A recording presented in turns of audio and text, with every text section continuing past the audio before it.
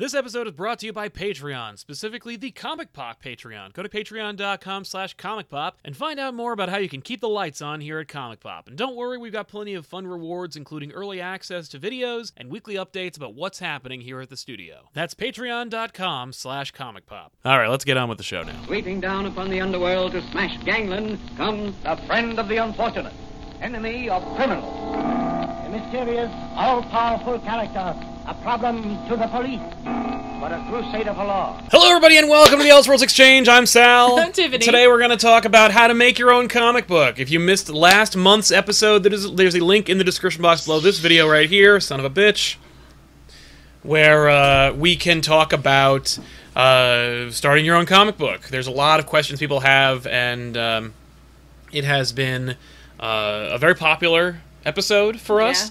And we figured, we just keep it going because the process to make your own comic book is not summed up in like a 1-hour video. And everyone kind of asks, very specific questions, but they all kind of have very similar general themes. And so we're going to just kind of go in order. So last month, we talked about how to make your own comic book from the perspective of the writer and for how many drafts you need to do, where to find script ideas, basically formulating your idea and making sure you had a clear vision and then process and the process of writing your comic. So now basically from where we go here, we're going to assume that you have your concept, you have your script, and that you've gone through many revisions, multiple revisions. So from there, we're going to go to the next step. Let's say I've got it. It's never going to get any better than this script I have, and I'm ready to start. And we're also going to go at it from the perspective of like, you're not an artist as well, because if you are an artist as well, then while you're writing and developing your script, you should be doing character designs, character outlines, describing what the characters are and what their motivations are. You should basically be creating a series Bible. Yep. Maybe not necessarily like a full book that you can publish, but certainly a Bible that you can use and refer to when you're deciding what your characters are going to do and how they're going to behave and where the story's going to go and where your like twists, turns, pitfalls, and big moments are going to be. Yep. So as an artist, you're going to be... This process gets a little bit less expensive, but more frustrating because you're going to be on the hook for figuring out how to do panel design and layout. And then, of course, probably if you're going to draw it, you're probably also going to try and either ink it yourself or you're going to at least try to letter it yourself. It's going to be a mess. So that's why we're going to... It wouldn't necessarily be a mess. Well, it's going to... Not a mess. Like, I don't think you're necessarily going to be doing poorly at it, but you definitely have to, like, come up with, like, what your strengths are and where you're going to want to put your energies into. Right. Because there's no reason for you to be like worried about lettering if you're not very good at it, if you don't know how to do it, because you can always find letterers to do that work for you. And that's kind of what the basis for this episode is. It's going to be finding people to help make your dream a reality. And from a writer's perspective, that's going to be finding an artist, and if it's an artist, it's going to be finding either an inker, a colorist, or a letterer, or some other, maybe a cover artist, something like that. Yep. So, when I worked on my first comic book, I was not aware of the internet resources that were available to me. Right. In fact, when I was developing a cartoon pitch, well before I even considered making a comic book, I had heard about an animation studio through Kevin Smith's audio commentaries on his DVDs. Right. And so from there, I looked for different artists. But even then, I was like, okay, I got to find a studio that makes graphic art in some way. Right.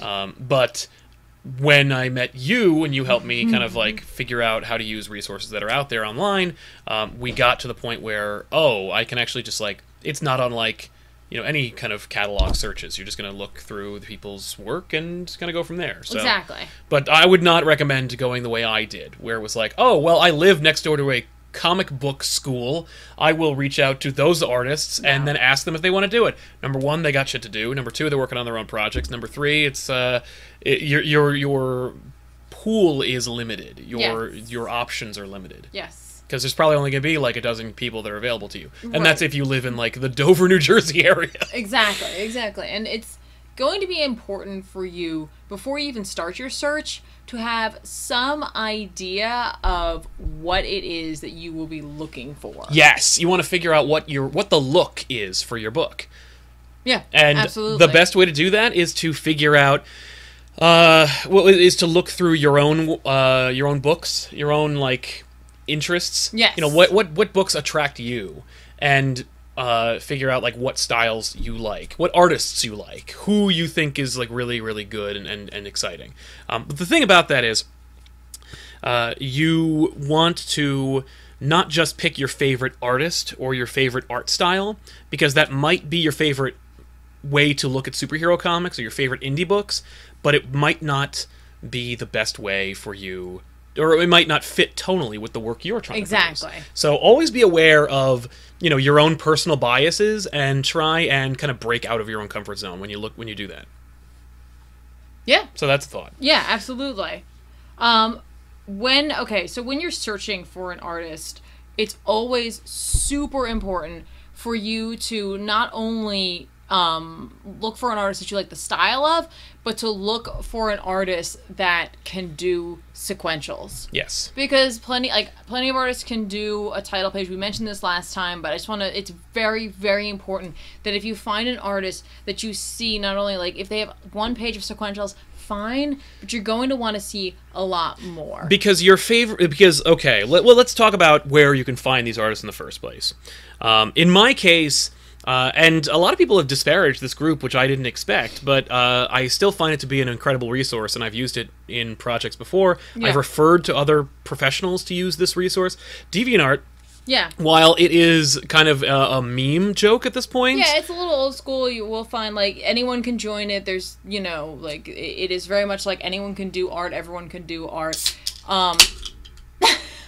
The one reason I like it is for its search function. Mm-hmm. Because you can filter just for sequentials. Now, for places like Tumblr and Instagram, you can technically too, but only if that artist has tagged it. So you might be losing out on individuals who don't know how to tag things appropriately. Yeah, so you're kind of shooting yourself in the foot as far as like looking in a more a larger pool that is subject to their own kind of due diligence, as opposed to just being like, oh, well, I'll just put my book. You know, if you're doing sequentials, you're gonna tag them sequentials, and it's gonna go in a section, and that's why DeviantArt really works. For me, I also used. I found one of my top artists, the guy who actually draws the new Superman book starring Colin Kennan. I found him on a website called Pencil Jack. I don't know if Pencil Jack even exists anymore, right. But I did a big bunch of research on places to find artists, artist communities. Conceptart.org was another place that I looked and found people. So it was a great, the point of it is to kind of find artistic communities and being able to search those communities appropriately. Mm-hmm. So once you've kind of narrowed down what communities kind of speak to your sensibilities, then you can start looking for artists that speak to the tone of the book you're trying to create. Yeah. Yeah. And it's not, I saw somebody say it's kind of hard. It's not that hard, because here's the thing. If you just Google like artist communities or comic book art sequentials. In fact, I think there's a subreddit that's like comic book art or comic book artists and stuff. And you can also search there. Yep. So it's just basically any large place where people that are creatively inclined produce art. Yeah. It's probably a good place to look. Absolutely. So then you're okay. Another thing about that is, even if you found an artist that rocks and does like this amazing image of like a character that kind of speaks to your book, just because they can do an amazing cover or a static image or a dynamic pose does not necessarily mean that they can do sequentials, and that's a big deal. Yeah, I mentioned that before. You did, but I'm segueing into like getting into that a little bit more deeply. Yeah.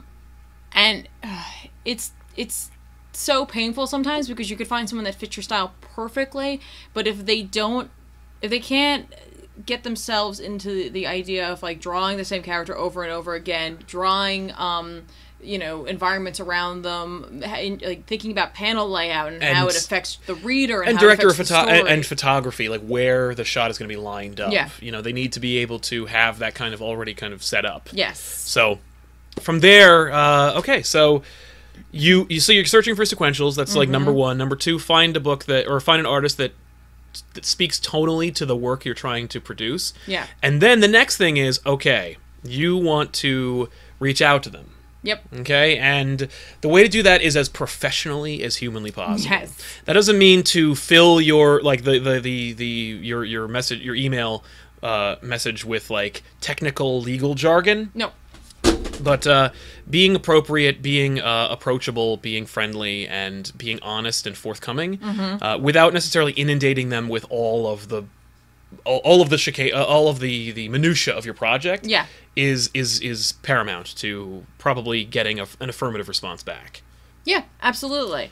Absolutely. What you'll want to do is when you reach out to them is just explain the type of project that you are interested in doing. That doesn't mean you have to give them the whole story. Give them the gist of it. Give them the idea of the length of it. You know, just so that they can start to formulate if they have the time for this, if they, you know, how much they are going to charge you for this. Yes. We're going to get to that. Yeah, we're getting to page rates and everything like that. But like it'll give them a good idea if this is something that fits into their current schedule, because Yes. a lot of artists do rely on commissions to live essentially. So their list might be fuller than it seems. And if it's a long, like let's say you just wanted them to do like they're like, I want to do a one shot, I want it to be a 30-page book. Or if you want to develop a pitch for a publisher, Yeah. and they want 5 pages. Yep. Number one, usually if you're pitching to publishers, they want you to have the writer-artist combo already set up. And of course, you have to make sure that the artist is, or that the art is suited to the styles that the publisher is looking for. Yeah. So, you know, if you're looking for a manga book, you might not want to reach out to Dark Horse. And, you know, if you're doing a superhero book, you might not want to reach out to Boom Studios or Image, you know. Right. But from there, you know, you think about that. But when it comes to your working relationship with your artist, make sure that you kind of work out what your plan is. And if you're doing like a 5-page pitch, you know, say up front, we're working on a 5-page pitch, but you know, we're hoping to produce X amount of issues or however many pages per issue we're looking to do. Yep. You know, we're looking to we're looking to either like produce the one issue, or we're looking to produce a series, and the 5 pages are part of the pitch. Now, when I used to try and sell books to publishers, one of the things they always told me, pardon me, was get one book done. Yeah. Do a full book and then self-publish, and that will impress publishers and prove to them that you have the stick-to-itiveness and the wherewithal to produce books. This is a lie, and it does not guarantee you anything. But it will give you a book. Yes. So if you are interested in seeing your book published, and you don't necessarily care if anybody picks it up, or if you're going to work with Comixology Submit, for example, which is a great resource. If you want to self-publish, but you want it to kind of be legit and available to everybody and digital only, Comixology Submit, great opportunity.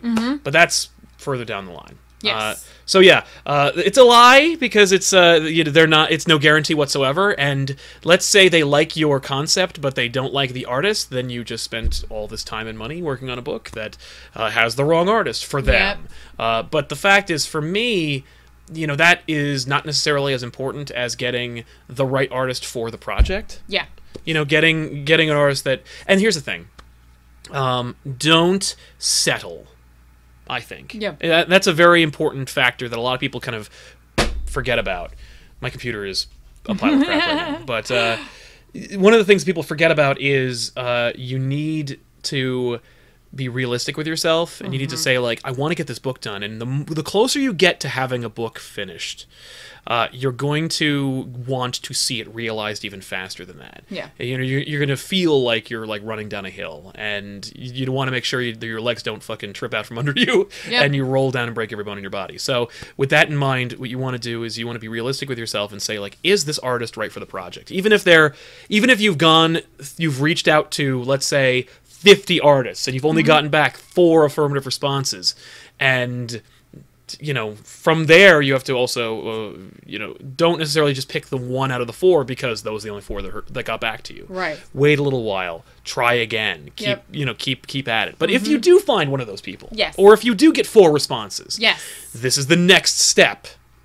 Let's say you sent out your very professional, very clear, very concise message to artists. Yes. And it's okay, by the way, to use the same message, just so long as it's tailored It to... absolutely is. But, you know, make sure to include something specific about their art that really speaks to you, so Yes. so it doesn't feel formulaic, and doesn't feel... Like a form letter. They like don't a want form letter. that. No.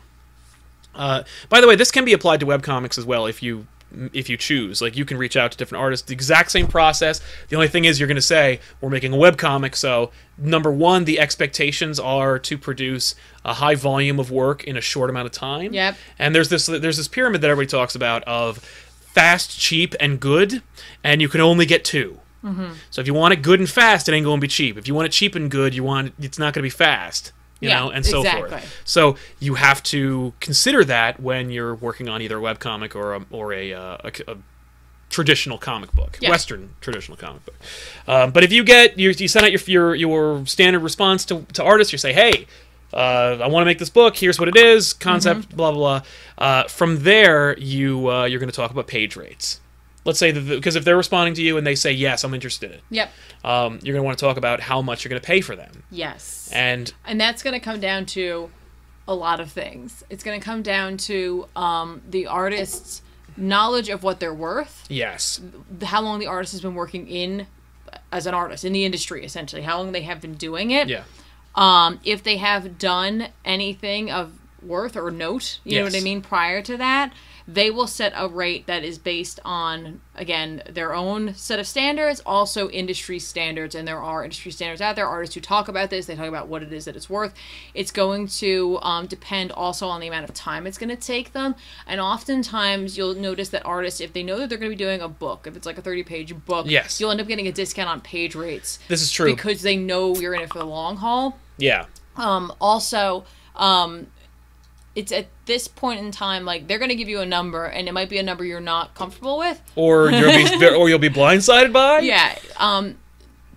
Art is worth more than most people think. A lot of time goes into it. It's also going to factor in on, what is this artist doing for you? Are they doing character development? Yes. Are they doing just page layouts in pencils? Are they also doing their own inks? Yeah. If that's part of it, that's a whole other job. It's a whole other person you would have paid, and if they're doing that, their page rate's going to be that much more. Yes. Do you have a deadline? Is this a rush? If there's something like that involved with it, you're going to end up paying a little bit more. Like, if they have to squeeze this into their schedule, they can do that. Yeah. So from there, let's talk about, I guess, like, some expectations for page rates. So, like, what do you expect to pay, and what can you expect to see from different artists? I'd say if it was an artist that has never produced any work before, or is looking to build up a portfolio, you could be looking at anywhere, and it's just pencils only. Yeah. Pencils only. You could be looking anywhere between, I'd say, $35 to $50 to $60 a page. Yeah. And that's a big window. But that's the window that I've encountered personally, and I've worked with probably over 30 different artists. Yeah. So that's like kind of a number that you're thinking about. So then that'll also of course factor into how long your book is, or how many pages you do, or what your whole plan is. Yep. Now, of course, when I was developing books, Kickstarter didn't exist yet. Right. So that could and probably should be a big factor in your project.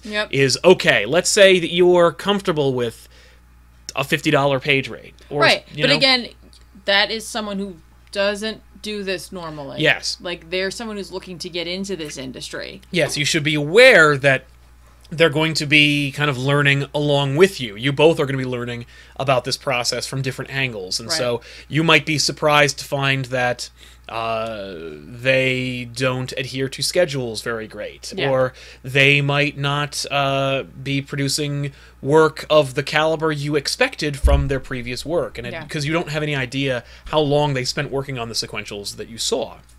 I had an encounter with an artist who had a body of work, who was a professional in some capacity in multiple industries, had a name for himself, and was searchable, and so I felt that afforded me some measure of protection.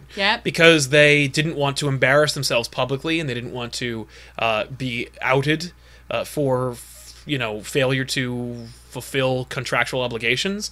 I felt that afforded me some measure of protection, because here's the thing: when you're working with people across the world, you're going to be conversing primarily through Skype or whatever, Google Hangouts or whatever, phone communication method you're doing. But it's all going to be digital. It's all going to be email, phone, and Skype. So you're not going to be physically near each other. No.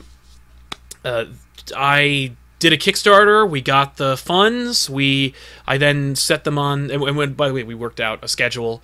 We wanted the book targeted by, let's say if it was June of 2017, I'd want to have it done, hopefully ready by, let's say June 2018. Yep. That gives them a good solid year for, let's say, 32-page book. Yep. What we did was, what you should do is you never pay everything up front. Never. Because you're putting yourself at a big risk. But so here's the thing. Here is where this is going to be literally the most uncomfortable part of this whole experience. Yes. Discussing money, discussing payment plans, and discussing contracts. That's right. This is literally going to be the most uncomfortable part of this whole situation because it's going to require you to kind of try to balance and mitigate your own needs while also trying not to insult the other person, but also not letting yourself be suckered into feeling bad for someone. And that's for both. That's for both sides. If you're an artist and you're looking to work with someone who has a story, don't sell yourself short. Yes. You need to get paid a certain amount prior. Yeah, your work and time is valuable. Yes. And it depends on where you are in your life and your career that you can place a certain monetary value on it.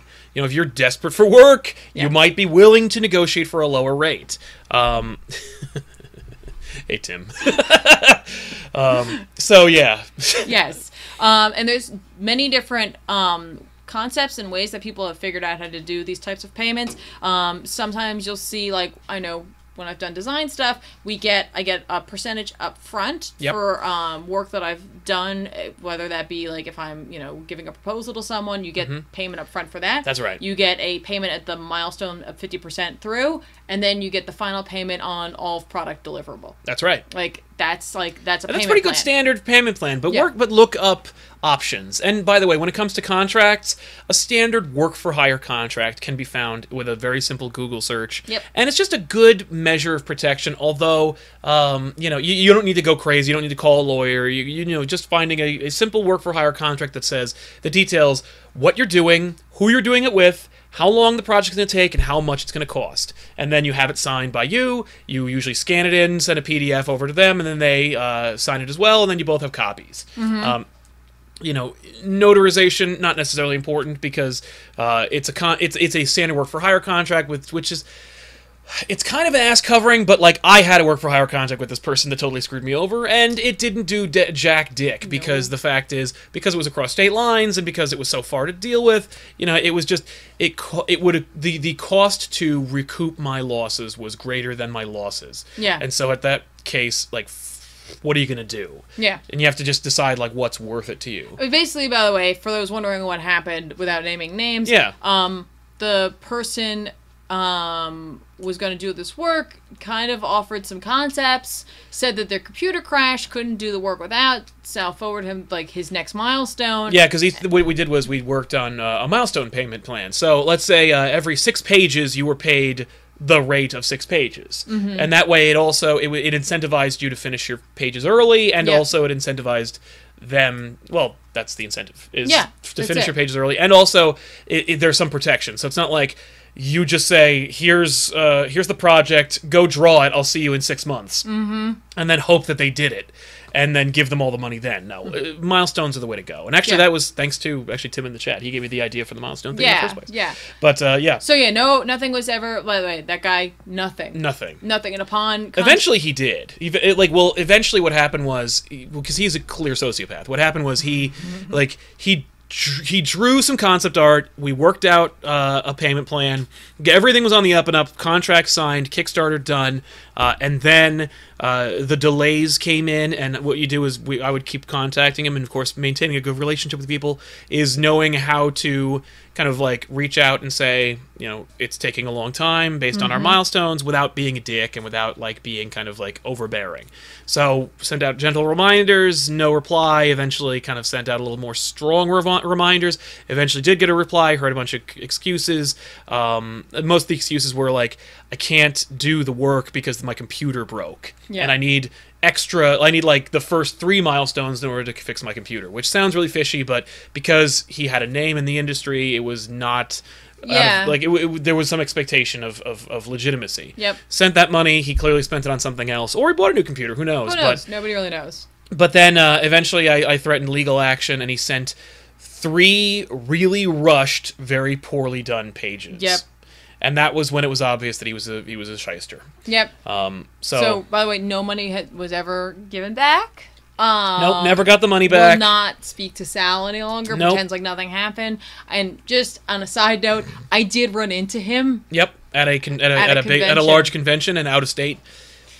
Yep, I sure did, and he shows no remorse. He's just a complete monster. He really was. And I wish Sal had been there, but he wasn't. I was just there. There was nothing I could do other than make him feel really uncomfortable and essentially ruin the rest of his convention. Which was nice. Because he was constantly probably looking to make sure that I wasn't waiting for him. Yeah, exactly. So I thought that was kind of just funny. Nuts. That was all I could do. It's so terrible. And then thankfully we got a better artist, and actually just frankly a better artist and more professional, and he's actually a comic book artist. Yes. Who works for DC, and the other guy is nothing. Yeah. Works for some shitty company, I don't remember. So, all right. So let's say it the comes... Savage Zoobs. So yeah. So let's say you do negotiate with an artist. Right, you found your artist, you've written up your work for hire, and by the way, what you do is when you get your work for hire, you custom it, you send it over, you say, is this okay with you?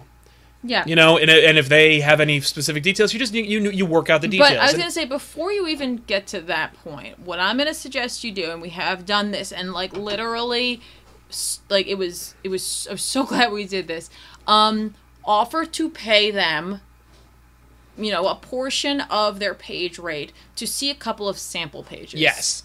And by that, it could be one sample page. Or it could be, and it could be breakdowns. It doesn't have to be full finished pages. No, they could be... but just an idea.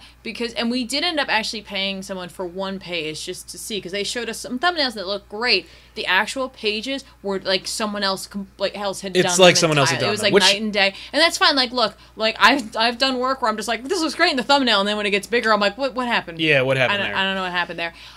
So I would definitely request a sample page, because you're going to want to see how they play in the sandbox with your characters. And pick a cool page. Pick a page that has a range of images. Yeah. Don't pick a page where it's 2 characters talking in a room. Yeah. Because there's less work there. Exactly. And I would, for that page, since it's kind of a trial, you don't want to undersell them. You want them to put some effort into it. I would suggest offering them anywhere between 60 to 100% of their typical page rate for that. For the sample. Yes. Because it's something where it's just you can be I agree to do this. It's almost like a little commission, and then it's upon your approval, then you guys could go forward. You know what I mean? But you're gonna find out if you guys work well together, because that working relationship is going to be very, very important. If they understand what it is you're telling them to do, if they are willing to come and ask you questions if they're not sure, if they understand what's going on in your mind and get it on the page, or can improve on that, and if they can actually give you panels that look good on the page, or they can just prove themselves essentially as a great panel layout, because that's important. Panel layouts are very important. So I would definitely recommend that. Get that done. And make sure they get it. Don't be you don't have to hide behind that. Just be before we go any further with this, I like your page rate, I like your work, I would love to commission you to do a page, one of my pages, just to see how we work together, just to see what it's going to look like. Just be open with them. Yeah, because then you could also develop, you could send over the script, and they could say and then that also speaks to how well you work together as far as how they interpret your writing, and how you can adapt your writing to fit their style. You could sign an agreement for that if but you wanted to. You know what else helps? You don't have to. Usually what they'll do is they'll throw a watermark over it. Yeah, tell them to feel free to do that. You could easily do something where you pay them let's say their page rate was $80, right? And let's say you agree that it'll be $60 for this trial, essentially, right? You give them $30 up front and the other $30 when they get there. Yes. So if they don't give you anything, unfortunately you've lost $30, but you only lost $30 and you learned a lesson about the artist. That's right. Yeah, and then you just put them on your list of people you don't trust and don't recommend. Exactly. By the way, that one example I used, or we used, that was a negative experience, that was the only negative experience. It was. We've had plenty of other really great experiences. We've had experiences where we haven't gone with the artist because they weren't suited to the style. Didn't work, But it's been an amiable experience. No one felt screwed. Yeah, exactly. Exactly. Usually because everybody got paid. Yeah. Like, people were paid for their time. Exactly. No one's time was wasted. Yeah, if you, like, look, here's the thing. You're both artists in this sense. Like, you're a writer, you're a creator, you're a creative in general, you're an artist. And they, you know, like, through, like, pencils, digital, whatever it is, they too are an artist. And if you respect each other on that level, like, the process is going to go so much more smoothly. It's true. Especially if you recognize the fact that you're going to have to pay them for the sample. Yeah. Too many times you see people being like, I want this done. Like, I'll pay you if it looks nice. You know what I mean? And it's like, no. First of all, if you do get that, you're going to get someone who is, like, not as strong an artist, potentially, or what it is you're looking for. And you're going to get a lot of flack for it, because, like, artists want to be paid. I mean, just like you'd want to be paid for your finished book. Exactly. So, again, let's do a quick recap before we move on. Yeah. It's important to know what kind of style that you're looking for. And be honest with yourself. Yes. As far as what styles you like versus what styles you think would be best for the book. Yes. And don't compromise in that regard. Don't be like, well, I really think this art is going to be awesome. Yeah. But I think this art needs to be the certain way. Like, don't be afraid to go, well, does it? And challenge everything that's going on. Yes. So.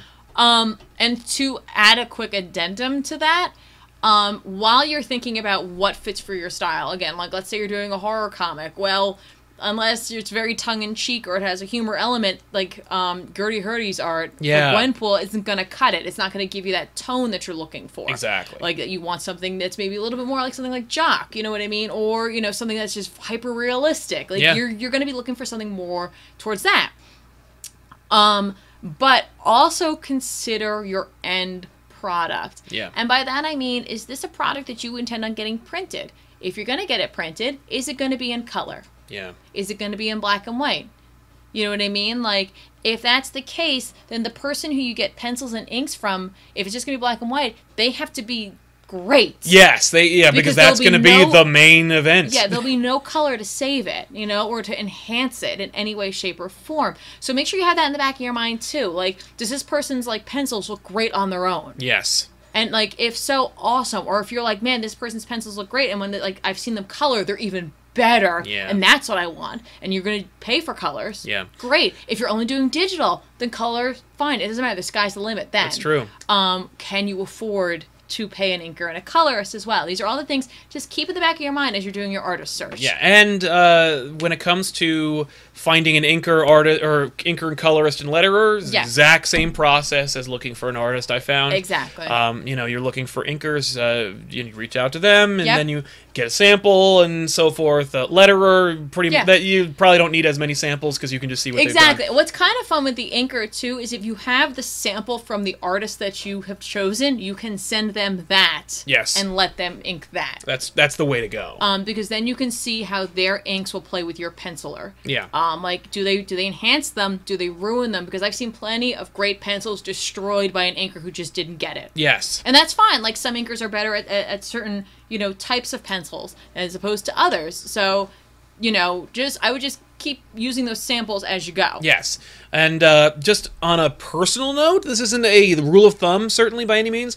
I found that if you're looking for your book to strike with people, color's always better. Yeah. No, it is. It's absolutely true. I hate to say it because, like, there's a lot of great black and white books. No, there are. And here's what's funny is, like, you know, I've seen Image do those, the large format books where it's, like, the first issue of a book and it's just the inks. Yeah. And they're spectacular. Yes. And that's fine, too. Like, but there's something about that because it's, like, taking away, like, a layer. It's, like, peeling something back to see, like, the heart of it. But you have to have an incredibly strong inker to make that really work. And you know what? Here's the thing. If you don't have it in your budget for color, that's okay. Mm-hmm. You can always do these things in stages. You could get the book penciled, and then you could, like, maybe you need a year to make the next amount of money for the inking. Then you get the book inked. Yeah. And then you can decide, you know, you could try shopping it around at that point to see how people feel about it. And if they're not, like, if people aren't feeling it, they really want to see it in color, well, that gives you some time to save up for that as well. Like, you don't have to do this all at once. No. But if you want to get it all at once, then you need to get your budget in order and find out how much it's going to cost. Yep. And So when it comes to Kickstarter and stuff, you're going to want to have your people, your creatives lined up. And by the way, somebody asked about credit.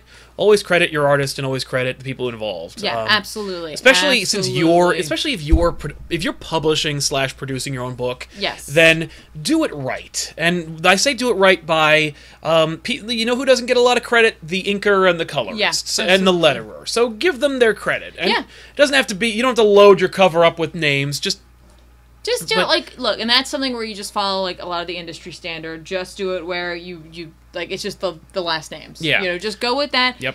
You know, it looks very professional. Yes. Your artist will appreciate it. Yep. And if your artist appreciate it, it's something that you're trying to get exposure for. More than likely, they're going to feel a sense of pride because you made sure that they knew they were involved with it. They were a part of this process. Yeah. So they're going to share it with their communities as well. Yes. I would say cover art, by the way, is probably one of the last steps. Mm-hmm.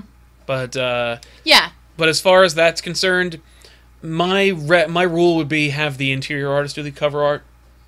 You can. I've had it both ways. Well, here's the thing, and that's where it comes down to: is your interior artist strong at a splash page? Because that's essentially what the cover is. And if that's not their strength, you may want to find someone else whose style is similar enough that it doesn't works. Seem weird. Yeah, exactly, exactly. But yeah, so from there, let's say you've lined up your artist and you've worked out a great arrangement. Yep. And I assume, and we're going to assume that you're not independently wealthy enough to be able to pay him or her everything. Right.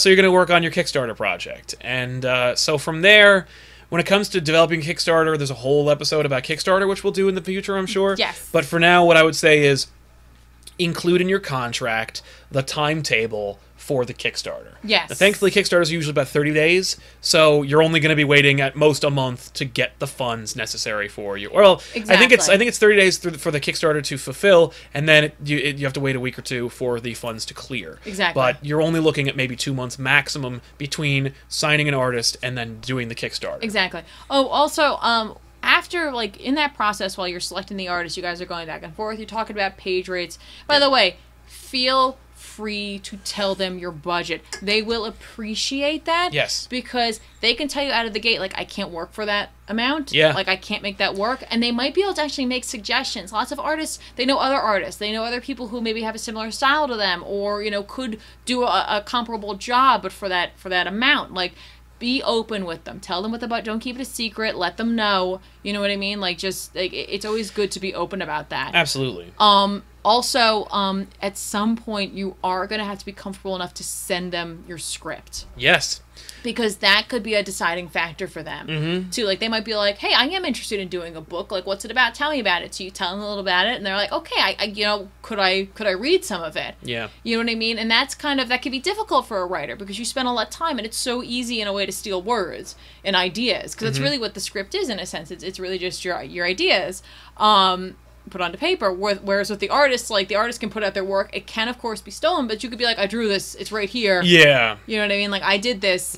Whereas with the script, you know, it's harder to... It's a little harder. It's a little hard to let that go. But eventually you will have to, like, let them see it. I've never had an issue with having my ideas stolen through a script, but I think some people can be nervous about Yeah. that. But don't be. You know what I mean? If you find someone who is seemingly very professional, you know what I mean? You guys have been chatting back and forth, like, send them over some pages. Let them see what this book is about. Let them like get a feel for it because like they, you know, again, might be like, I was really interested in this, but like now that I'm reading it, like I'm not sure this is a good fit. Yes. You know what I mean? Oh yeah. Well. Or they could be like, I'm used to working this way, and could you provide me with that kind of detail? And like that could be part of the like, is this going to work or not? Yeah.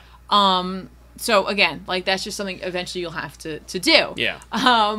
And you know, having that kind of open communication, like writer and artist, is going to be invaluable going forward. You want, as a writer, you're going to want your artist to feel like they can come to you at any point in time and ask you a question. Yes. You're going to want them, like, you're going to want to be open with them if you were like, you know what, I trust your work. Especially like as pages are coming in. Yeah, you're gonna be seeing how things are going, and there might be a point where like, you know, you can send edits to them, like they'll let you know, and that's a schedule with them. Yeah. You want to know what they're working on at all times because there might be a moment where you change something. Once the artist has drawn it, if you have to have them go back and change it, that's going to cost you another page, essentially. Yes, and usually they've worked out in their page rates, but sometimes if they have less experience, they won't think to do this. Exactly.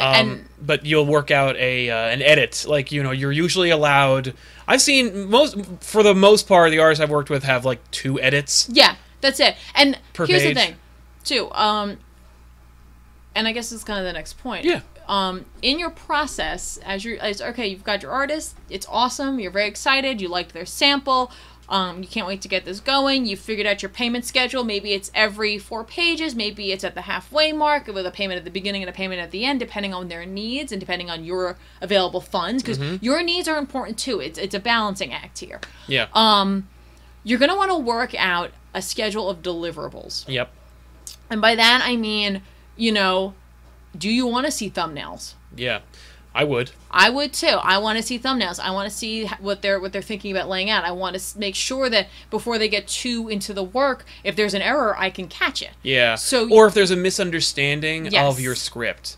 You're also going to want to, well, as an artist, you're also going to want to, like, well, that's another thing. But yeah, you want to make sure that, you know, the wrong character isn't talking, or that, you know, if a person is you know, in a room versus out of a room, you know, there's a lot of things that you're not prepared for, that you'll be surprised by, that you're like, oh, I didn't even think that this would be an issue, or I thought I was really clear in my script about what was going on, but as it turns out, I wasn't nearly as clear in this moment. Exactly. So you can do a series of thumbnails with them, followed by roughs, followed by finals, if you wanted to, or you could just do the roughs and the finals. And the roughs are, you'd see like a standard comic book page size, and they would have like everything kind of drawn out, but there would be not a lot of detail to it, and it would be easy for them to change it. With the thumbnail, it would be like a smaller version of it with like barely any detail to it, just to give you an idea. And that's going to be up to you and your artist. Yes. But you want to decide, like, all right, how often do you want to see a rough? Like, for each page, how much time goes by before the rough and the final? How much time do you have to edit that? You know what I mean? Like,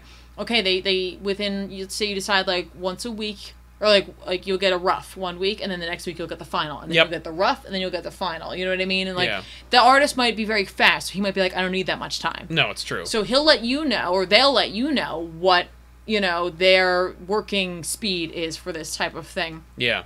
But you're going to also want to put in there the amount of time you have to edit it, and they're going to appreciate that, because you get a rough back, you don't want to hold them up for a week and a half, not giving them edits. Yeah, sitting on it and thinking about it. Life happens sometimes, and sometimes it's going to happen. Like, and be upfront about about any delays.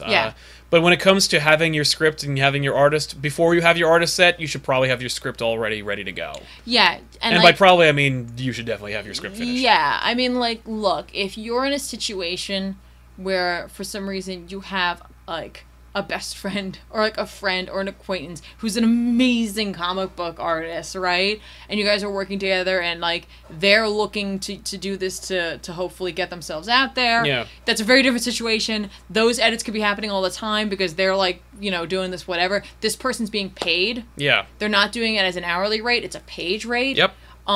So you're not going to want to make significant changes, because if you don't have at least that issue completed, right, that you want to have done, or that arc completed, or whatever, like whatever format you're doing, right? Yeah. So let's just say the first issue. Yeah, usually you're thinking in the first issue. Well, I was thinking if you're doing like a webcomic. A webcomic, yeah. Yeah, but like in the first issue, if you don't have that ending, and by the time you get to the end, you've changed something that affects the rest of the book, that artist now has to stop everything and go back and fix all of that. Yeah. So it's better for you to have worked kind of all of that out as you go, just to save you financially. Oh, nothing agreed. Else. Yeah. When it comes to thumbnails, by the way, if you are an artist and you are working with a writer and you want to send over thumbnails, usually the thumbnails are pretty messy. They can be just scans. They don't have to be like a full complete thing. It doesn't have to be very detail oriented. Just to give the writer a clear idea about what the shot composition is. And by the way, most of the artists I've worked with usually don't send thumbnails.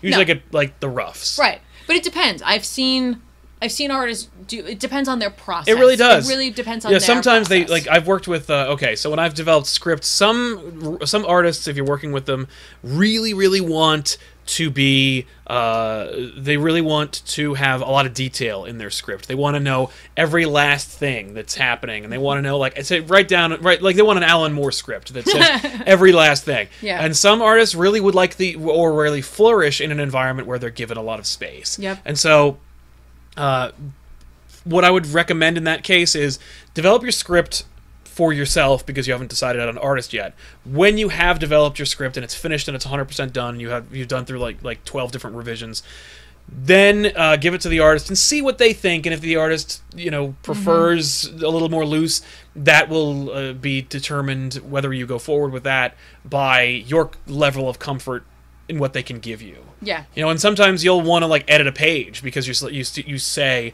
holy shit, they can do something amazing. Or they can do something that I didn't even think about. Yeah. And don't be afraid, by the way, to get notes from your artist about like what you want to get, or what you want to see. In terms of copyrighted like items. Yes. Okay. So let's say you're just doing something for fun, just for you. Yep. It doesn't matter. Doesn't matter. Like, no one's going to argue with it. Literally, if you were doing something as a gift for friends or something like that, you're like, I'm going to put together a book of like our adventures, but like where whatever. It doesn't matter. You're not selling it. There's no issue there. It's for like private viewing only. So or it's for fine. public viewing, but you're not making any money off of it. Yeah, but even still, it's dicey. It's dicey there. But when it comes to in your comic book, if you're making it with the intent to sell, yes, you cannot use logos. You can't use logos. And I've had it's a little bit tricky as to referencing real things. Yeah, that can be like a huge problem. Like you can't necessarily use likenesses of individuals. Like for example, in Preacher. Yes. John Wayne. John Wayne was not. I think they danced around it, and I don't know. Did. And I'm sure they probably had to pay the Wayne estate if they wanted to use his likeness. But they did do Bill Hicks in the book, and they used his likeness, and I don't know why. It depends on the estates and their like. Especially with those people, like it depends on if they're public, if they're a public figure, or if they are like if they have an estate in a private. Exactly. But just in general, in terms of copyrighted items, and not even copyrighting your work, we'll get to that point. It's like in the future. But for copyrighted items, stay away from logos, stay away from likenesses, stay away from even like unless you're parodying something. Parody opens up a whole different aspect of the law. It's how Weird Al can do what Weird Al does. Yes, but he's also not like a graphic artist, and so it's a totally different world. I mean, look at what you do is you look at your peers. Marvel doesn't use logos and major companies. Like I noticed that like in Times Square, if there's like a Sony thing, it says Stony or it says like Sorny. Yeah, exactly. They use loopholes to get around it. Yeah, and that's acceptable. That's totally fine. I know. I had a weird situation where when I was writing Garth Kirby, there's a line where they say, "How'd you know all this and about me?" And the character replies like, "I Googled you." Yeah. And I had a lot of like frustration with whether or not I could use that term. Mm-hmm. And I did a lot of research and I found nothing. And so I wound up going with it. I was like, you know what? Google is a company. Yep. But I'm using it as a verb. Yep. And it's in the vernacular. So I think I'm safe. Yes. But I did not go through a copyright lawyer to use that. Yeah. And so that's a question. There's some things that you're going to just have to make your best guess on. Yeah. But for the most part, like, you can't put Superman. Yeah, you can't. You can't put his S unless you make a parody nope, of it. Yeah. No, but if you're doing a parody, that's a totally different thing. It's different. Very different. Especially if it's a clear parody. Yes. And if you're going to do parody, make it as clear as possible. Yeah, like if you're doing a superhero tick type book, then the sky's the limit as far as like fudging it, but you have to be very careful about it's tricky, and I don't know the law as well as that. No. But there is plenty of information out there, but like keep that in the back of your mind. If this is something you intend on selling at some point, if that's something you'd like to do, you want to leave as many roadblocks out as possible. Exactly. You don't want to trip yourself up just because you put a Metallica song in there. Yeah, or like someone's wearing a Metallica shirt, because especially not with those guys. Yeah, especially those guys. But like but they're a good benchmark for like, oh, we probably should avoid it. Yes. Plus, like it's tough. What about song quotes? That's a great question.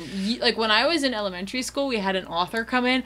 I don't remember the author. I don't remember the book. I don't remember anything about it. All I know is that they told us that they had a character singing a theme song or like whatever for like a restaurant or something like that, like something from TV essentially, right? Yeah. And they had to get the rights to publish that, and they had, I think, available to them either for a very low sum or none the first like 5 words. Right. So what they had to do was have the character whistle the rest of it. That's fair. Because they couldn't afford it. Yes, and they've done that. You can see that actually in comics where they'll only use a certain amount of things. Like I remember Peter Parker singing Bohemian Rhapsody, and he only sings like a few lines of it. So like definitely look that up. Look up like what's fair use. Yes. Those are fair use, Creative Commons terms you're going to need to know. We'll talk more about that when we get into that whole section. Yep. But I definitely want to talk about lettering. Yeah. Because lettering is always the unsung hero. I mean, people say inking is, but like I think the inker and colors get way more credit than the letterer. The letterer is going to be a vital part of your book. It really, you could have the best artist and the best inker and really dynamic colors, and if there is really shitty lettering, it will destroy you'll lose all credibility. Yeah, here's the thing. It's like in your head, you're going to have that moment where you're like, I could just letter this myself. Right, I can letter it myself. I know how to use Photoshop. Trust me, letterers get paid for a reason. They know how the brain goes through. A good letterer knows how your mind will read a panel. Yes. They know how to create a conversation. They know how to hopefully like let you know there's too much dialogue here. Yeah. I can't fit this all in here.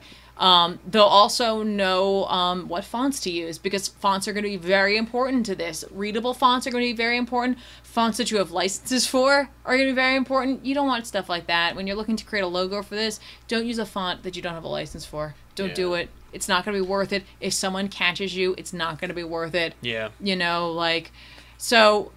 like a letterer is important. That's one of those where it's gonna be a little more difficult to get like a sample for. Because but you know what you do usually if they have examples, then that's a good way to tell how exactly. And you know you're gonna have to consider too, like, do you have a lot of onomatopoeia? Are you looking for a letterer who's gonna think outside the box? Because I've seen books where like in Doom Patrol, like issue 3.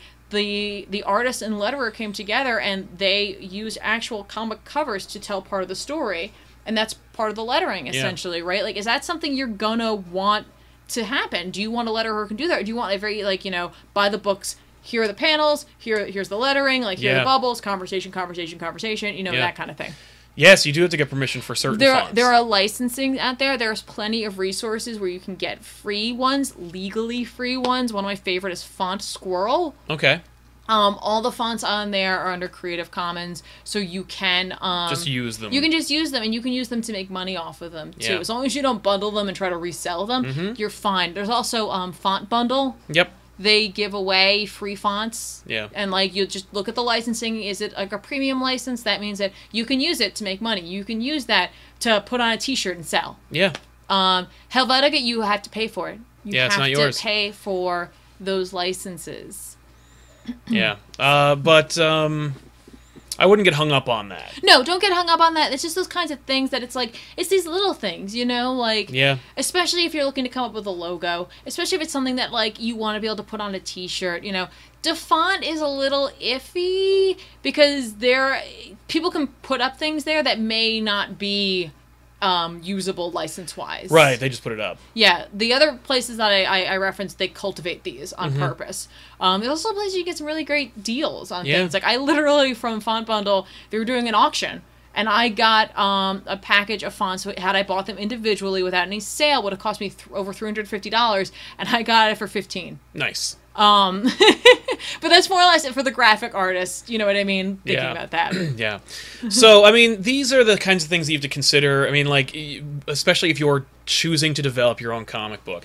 It's one of those things where they say, like, if it was easy, everyone would do it. Like, everybody would have their own comic book if they didn't consider all these different steps. And these are things that, like, that I wish I had known when I first started, but if I didn't, I wouldn't have learned all these things. So it's kind of a catch-22 in that case. But you need to know.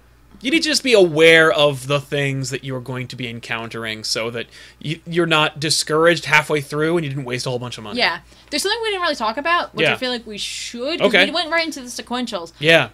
let's say you have this cast of characters. Yes, and you don't know what the hell they look like. Or you know what they look like, but only through words. Exactly. Now, here is where you can get pretty much any artist that you like to draw them. Yes. Because the artist that you get to draw them may not be the one that you want to do the sequentials on, but at least you'll have something to go from. Yeah, that's actually when I developed my comic Horseman. When it was going to be a cartoon show, I reached out to a group called Powerhouse Animation Studios.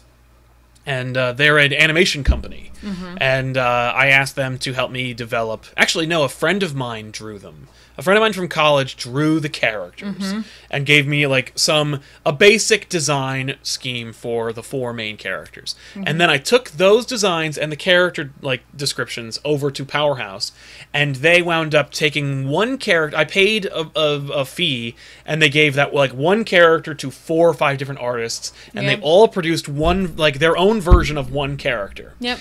And then when I selected one version of those that character, I said that's the design I want to go with, and then I gave that artist the other 3 characters, and then he developed that look. Right. And that kind of defined the look of the series, but he didn't draw the book. Yeah. You know, he drew the character designs, and then we took that aesthetic and then transferred it over to other other characters and other artists who developed other characters and developed a bunch of other things. Wow, Guilty Norse, you work for Powerhouse? They rock. That's awesome. Tell Bruce Tinnen I said hi. There's a couple questions I definitely want to answer, but remind me to come back to this whole character getting your characters. Are flags fair game? Yeah, as far as I know. Oh yeah, flags are fine. They're unless fine. It's like nation flags. Anything that's like public domain. Like a country's a flag. Country's fine. A country's national anthem is fine. Yes. You know, these are anything that's in the public domain. Anything you notice that's like kind of everywhere. Yes. Presidents are fine. The quotes attributed to people are fine. Yeah. Like I did a book with a bunch of quotes from movies that were Yes. but I attributed them to the character in the movie, and that worked out fine. Yeah. So that's okay. Also, someone asked, which is the most expensive, penciler, inker, colorist, letterer? The penciler. Yes, going to be the most expensive. Always going to be the most expensive. But I found that there are some letterers that cost almost as much as the penciler. I was going to say followed up by the colorist. Yes, the colors are incredibly expensive. They're going to be expensive too. The penciler, though, is the person who's going to bring this to life. So in my opinion, like that's the person that you're going to budget the most for. Yes. Going back to talking about like getting your characters developed in the first place, you can do it kind of one of 2 ways. You can just get like, here's the image of my characters, right? Yep. Or you can kind of get them done where it's like, here is like a character profile page where it's like the front of the character, the side of the character, the back of the character, if they have an alternate outfit, that kind of thing. Something that's more like that character Bible that you were talking about earlier. So that's something you might want to consider budgeting for. Again, that is going to cost you some extra money, but you can go with an artist that you like. You won't be paying for sequential, so that kind of helps. Yeah. But you still have to pay a little extra money there, especially because you'll have to decide, do you want just pencils, inks, or colors? Because usually an artist who does that type of work will offer you all of those for a specific price. Totally. So, I mean, that's a little bit of a rundown for part 2 of what goes into developing a comic book. Obviously, it is a multi-layered, multifaceted, multi-step process that costs every step of the game. Like every time that you think you're done, you gotta pay for something else, and it's gonna be another thing. Yes. But thankfully, you don't usually have to pay everything all up front, so you can take your time to develop your thing. Exactly. I mean, Garth Kirby and the Cookbook of the Gods, which is a book that I developed. Number 1, it went through 2 different artists. Number 2, it had 2 different covers. Yes. The first cover was just not as dynamic. Like it was just. It's just a cool image. It was a cool image, but it didn't work. And No. then I was like, well, no, you need something more. That pops more. Yeah. And he developed something even better than I expected. Yeah, exactly. The next one, then we only had it in black and white because I'd resigned myself to not having the money for colors. Because what happened was we did Kickstarter. I blew all my money on this one guy who stole it all. And then I just paid out of pocket for the other thing because I was so embarrassed for having wasted everyone else's money through the Kickstarter that I paid the other artist to just develop the book. Yeah. And just that was it. And but we did pencils and inks, and then we printed the book, and then that never got any traction. So then I said, okay, fuck that. I'm gonna go with colors. But that was like a year or so later. Exactly. And still have the high res images, still have the inks. So just sent it over to the colorist, and eventually that got done. And and it looks even better. So I mean, exactly, and that's gonna be part of it too. Like might be part of your contract with them, with your schedule with your artist. Is you will get low res like previews of things, and then you'll get your high res finals of That's them. right. You want to make sure you'll use something like either Google Drive, Dropbox, something like that, just because these files are going to be huge. Yeah. When they send them over, which is what you want. You want them to be huge big. files because they're going to be printed on paper, hopefully. Exactly, Or and- at the very least, they're going to be guided view on Comixology. Exactly. So you're going to want that. Also, hey, just don't feel bad. Do it in a nice way, but don't feel bad. Like, if there's something in a page that you get back, a rough that you don't like, it's okay to tell them. Yes. Do it in a productive manner. Yeah, just say like, oh, like this looks really great. I love like how you did this, this, and this. But I'm thinking of this as in more of a style of this, or I'm thinking that this would be stronger if it was this, or would you mind showing me a version that does this? Yeah. Feel free. Most artists they'll initially be like, oh. Like, it's going to be like that pang. But that's what they're going to go through that. But they're going to appreciate you coming back to them with a suggestion or, having, a reason why it's not working for you. And as long as you're not a big jerk about it. Yeah, exactly. Just try to be as cool as possible, Yeah. and especially, if you develop a good relationship early on. But you're going to want to get what you're paying for. Like, you're paying this person. They're a professional. They're going to want you to treat them like a professional, and they're going to treat you like a professional as well. So, and that's what they would do. Yeah. Should a lawyer develop your contracts? I mean, it wouldn't hurt to have them looked over, but a standard work for hire contract will be 1 page. Yeah. And it just outlines what is expected, how much you're going to be paying, how much is going to be paid, who's involved, and when it's going to get done. It's very simple. You could literally just paint, just cut, just change the names and the details, and you have a script, or you have a contract. My mom is a lawyer. So I just have her look over any contracts I have. But there are more law students now than are lawyers working today. So odds are you probably know someone either in law school or that is a lawyer, either a friend or a family friend or a family member. And just say, if you're really worried about it, have them look it over. But for the most part, a work for hire contract is so standard and so cut and dry. There's no need for you to look over with a lawyer. Yeah, exactly. You just want to say, am I covered? You want to know if you're covered, and, here's the thing. The first time out, go, and this is going to sound so weird, but I would definitely read up on other people's use of either of those contracts, or, things that you didn't know you wanted in there. When I used to do freelance design, when I first started out, I didn't know anything about setting up contracts for this type of stuff, and it wasn't until after a few gigs that I learned about the kill clause, which is awesome sounding. But what it essentially means is if at any point in time things are not working out between myself and my client for any reason whatsoever, we have the right to terminate the contract, but I'm still owed up to a certain point for my work because of my milestone schedule. So it's stuff like that you might want to consider for it. You know what I mean? You might want to have a clause like that in there where it's okay, this person is not delivering. Yeah. I have the right to terminate. That's right. So, yeah. But these are all things that you'll learn in your process, and just do as much research as possible. I mean, you could also always just go to your favorite social media group and ask people what their experience was. Yep. And it doesn't hurt, by the way, in this era of instant communication, reach out to your favorite creators and ask them some questions. Don't inundate them and bother them constantly, but if you have a very, very pressing question and no one's been able to give you a clear answer, just ask them. Yep. And, especially if you're on Twitter or whatever, they usually get back to you, or if they don't, somebody else will. Yeah, and just understand, look, when it comes to contracts, the contract is to protect you and it's to protect the artist. The artist will have something that they'll have to say about that. Yep. If they instead say, look, this is my standard contract, if they offer it to you, read it. Yes. Tell them if something's not right in that. Tell them there's something that you don't understand. Make sure that it works for you as well. Yeah, always, just go through Don't be afraid. It. Don't be afraid to tell them that, this part doesn't work for me. Can we change this? Cool. Yeah. So there you have it, everybody. That was the show, and thanks a lot for watching, everybody. And we'll see you guys next time. Of course, this is a show that we do every month. Elseworlds Exchange comes out every week, every what is it, Wednesday? Yeah, it is Wednesday. So if you left. So we'll see you guys next week with another episode that is not related to making comics, but next month we'll come back and do it. Exactly, and I think Joel's back next month. I think he is. If he's not, then it'll definitely be Jason Inman, because actually Jason was supposed to be coming on this episode, but he was busy. Oh, right. Well, then Yeah. probably be Jason. Never mind. Well, who knows? I lied. But we'll see. But hey, stay tuned on this channel in the next hour or so for another episode of Back Issues. Very And special. that's right. It's a huge crossover episode. You're gonna love it. I like that you called it a crossover. I wanted him to call it a reboot. It is a reboot. Yeah, this is the show from now on. So get used to it. But thank you guys so much, and of course we'll see you guys there.